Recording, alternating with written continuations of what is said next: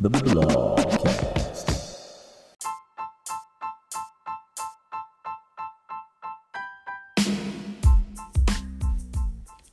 Welcome to the D Scene. This is the Blogcast. One blog, handpicked, read, and discussed. I'm Mike Foundis, your host, co-working evangelist, commercial real estate agent, and overall tech nerd. All right, let's do it.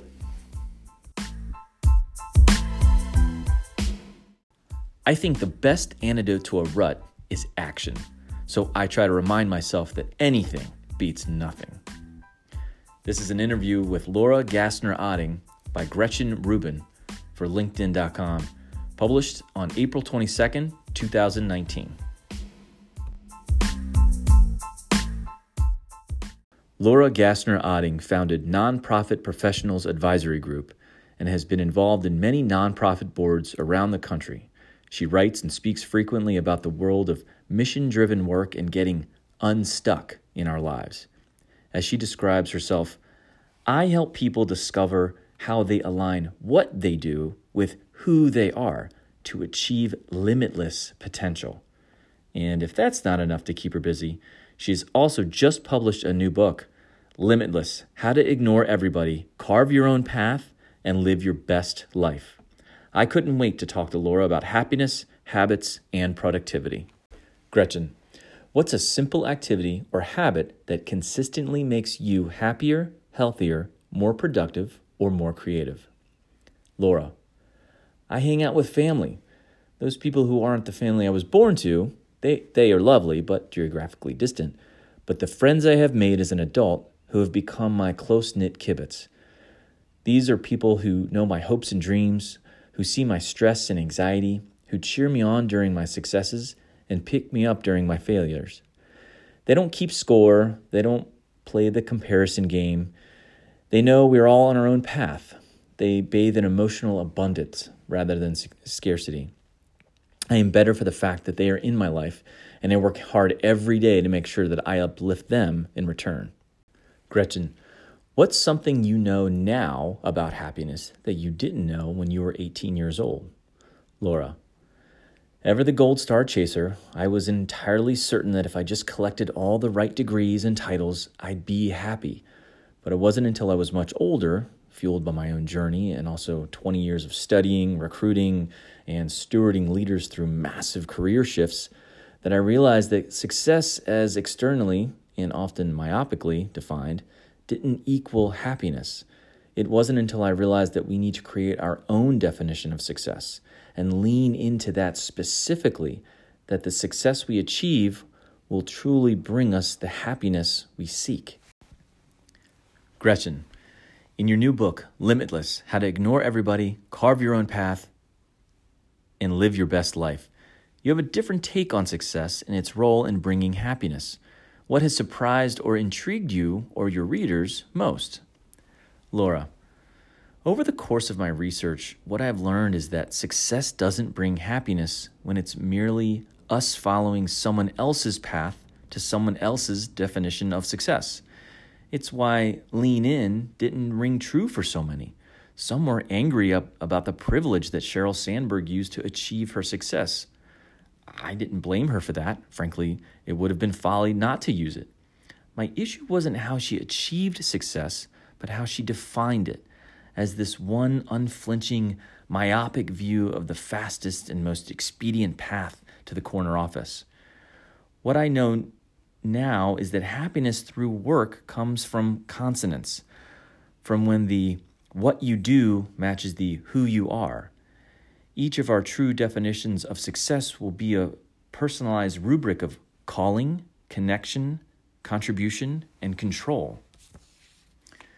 Calling is a gravitational pull towards a goal larger than yourself, a business you want to build, a leader who inspires you, a societal ill that you wish to remedy, a cause you wish to serve. Connection gives you sightlines into how your everyday work serves that calling by solving the problem at hand, growing the company's bottom line, or reaching that goal. Contribution is an understanding of how this job, this brand, this paycheck contributes to the community you want to belong, the person you want to be, or the lifestyle you'd like to live. Control reflects how you are able to influence your connection to that calling in order to have some say in the assignment of projects, deadlines, colleagues, and clients, offer input into shared goals, and do work that contributes to your career trajectory and earnings. We will all want and need these in different amounts at different ages and stages throughout our lives. I've set up a quiz that people can take to understand how much of each of these elements they want in their lives and how much of each they'd like to have. And of course, it gives some basic, immediately actionable tips on changes to make right here, right now, to get unstuck and become limitless. That quiz is at www.limitlessassessment.com. Just a quick pause. At the end of the podcast, I'll be sharing the results of my Limitless Assessment quiz. So stay tuned. Thanks. Gretchen, have you ever managed to gain a challenging healthy habit or to break an unhealthy habit? If so, how did you do it? Laura, when I turned 39 years old, I walked into my kids' elementary school and saw the principal, whom I hadn't seen in a few months. Ellen, I said, you look amazing. Either you've been really sick or there's a new man in your life, and you look too good to have been really sick. And she replied, there is a new man in my life, and his name is Mike, Coach Mike. And she dragged me to a boot camp where I spent 6 weeks trying to run the first mile of my life. Seriously, I had 634,598 excuses to get out of PE throughout my childhood, and the only reason I was picked last for every team was because there wasn't a position after last. But then I did it. I ran my first mile without stopping. Fast forward 9 years, and I've run 3 marathons and row on a competitive team. Whenever the coach calls out, okay, athletes, next we're going to, I get giddy. Still can't believe anyone would think of me as an athlete and loving the multitudes within myself that I am discovering as a result of letting myself be very uncomfortable in the middle of my otherwise comfortable life. Gretchen, would you describe yourself as an upholder, a questioner, a rebel, or an obliger? Laura, I am an upholder. The last thing I do before I go to bed is check my schedule for the next day and mentally walk through and schedule in time to complete my tasks, be present for others, and take steps towards my personal and professional goals. My husband likes to joke that if it's not on the calendar, it doesn't exist. To wit, I schedule in shower time after a workout, picking up my kids, and answering email, all things which would either be forgotten or expand across the day, email, if unchecked. And really, there's nothing like clear expectations and a full set of data when it comes to making plans and dreaming big dreams, right? Oh, and yeah, I'm that person who puts the thing on my to-do list that I've done, even if it wasn't on there before. Nothing is more beautiful than an organized day and a clean slate morning. Gretchen, does anything tend to interfere with your ability to keep your healthy habits or your happiness? For example, travel, parties, email? Laura, I am the human embodiment of Newton's first law of physics. A body in motion stays in motion. So when I'm in a groove, I'm golden. But when travel, bad eating, sickness, injury waylay me, I'm at risk of falling off the path. That said, I think the best antidote to a rut is action. So I try to remind myself that anything beats nothing. And then I call a friend and ask them to join me in the next day in the thing I need to do. Accountability always gets me back on track, even when everything in my core is clinging to malaise. Gretchen, is there a particular motto or saying that you found very helpful? Example, I remind myself to be Gretchen. Laura, show up, shut up, do the work. Pretty upholder of me, huh? For me, it's about being fully present, getting better by listening and learning, and doing the hard yards in the dark that nobody sees or cares about, so that I can show up in a way for my message, my family, my community, and my causes. Gretchen, has a book ever changed your life? If so, which one and why?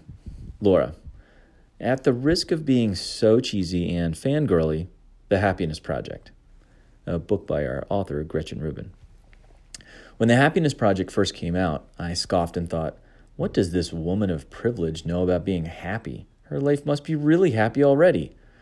But then I thought, well, I'm pretty privileged and I'm not happy, so I bought the book. And then on pretty much the first page, you called yourself out about the privilege, and from that moment on, you had my heart. I made my husband read it the second I finished it, and even though this normally would not be his thing, he dutifully read it for me, perhaps because he had not seen me so animated about a book in quite some time.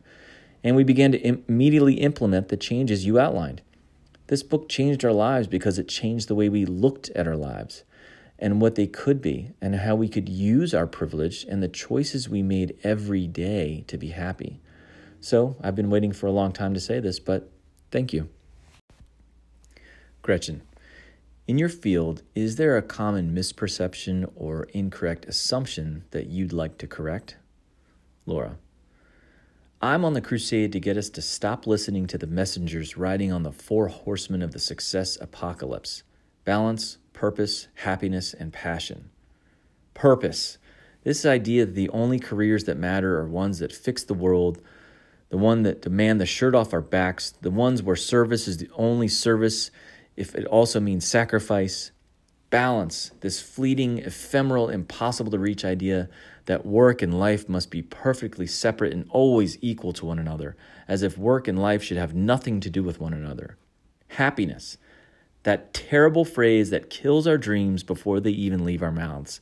I'll be happy when I go on vacation. I'll be happy when I pay off my debt. I'll be happy when I get married. I'll be happy when I find a new job.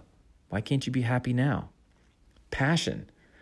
We've all seen her, that beautiful, perfectly beach-wave, flaxen-haired beauty staring off into the sunset over the dunes or Coachella. Follow your dreams. It's the spoken word of illegitimate sister of the live, love, laugh tattoo. The 4 horsemen set up a false choice, a binary choice between whether or not we have purpose or are pushing paper, whether or not we have perfect balance or the edges of our lives bleed together, whether we are happy by these false standards or whether we have passion or are miserable sellouts. I'm calling bull on all of it. The 4 horsemen create a false foundation on which we build a life. And then we realize that life was meant for someone else. It's no wonder we can't live boldly into that life. You can't be insatiably hungry for other people's goals, for other people's definitions of success. So what does success look like for me? What would make me truly happy? If we could all collectively say, screw the Joneses, and fail at living into everyone else's expectations so that we can make room for our own. Besides, why are we taking advice from girls in flower crowns anyways? This has been, I think the best antidote to a rut is action, so I try to remind myself that anything beats nothing. An interview between Gretchen Rubin for LinkedIn.com and Laura Gassner-Odding, published on April 22nd, 2019.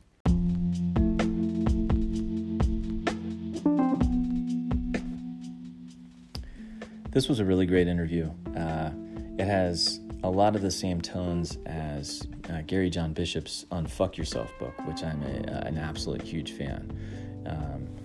She's right. The best way to kind of unstuck your life is with action. And again, these aren't like, any new principles, but they're just such good reminders for all of us. We all have those moments where we just get stuck in our ruts. And so this was great. All the links to the assessment and to the articles and will be listed below. So feel free to access those resources. So next, I took the limitlessassessment.com quiz, and I wanted to just share my results. So let's see. Just read this little clip. In order to be limitless, you must find what gives you consonance. You've taken this assessment and now have a fuller picture that determines whether or not you are in consonance, doing work with purpose, work that matters to you. Plot twist, there are no right or wrong answers. So let's see, here's my recap. Calling. You need to add more calling to your work. If you need to add more calling to your work, consider figuring out what fuels you by focusing on what you do to feel purposeful, determining where you're willing to invest your time, talent, and energy.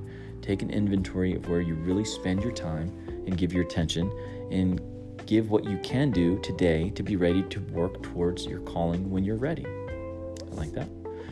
Connection. You need to add more connection into your work. If you need to add more connection into your work, decide how you say no and how to say yes better. Ask for sight lines into the decision-making process. Look for your next job, even if it is less important title, in a more important place on the organizational chart. And make sure that you are considering all of what you do inside and outside of the office as you evaluate the full picture of your skill set growth. Contribution. Nuts. You need to add more contribution into your work. If you need to add more contribution into your work, think about how you might find colleagues of similar mindsets. Determine if your vocation allows you to delve deeply into your avocation. Ensure that you're getting paid not just your price, but your value. And use the practice of gratitude to groove the patterns of habit you wanted to develop. Control. Woohoo! You are in consonance with your control, finally. Whether or not control matters to you, it looks like you have achieved consonance between the amount that you want in your work and the amount that you have. Good. This was fantastic. It's just, I've been struggling with, figuring myself out and trying to determine my path and where I should concentrate and what my strengths and weaknesses and all that good stuff. So again, all the resources are going to be below. I highly recommend checking out this article and all the links. And thanks for listening. Bye.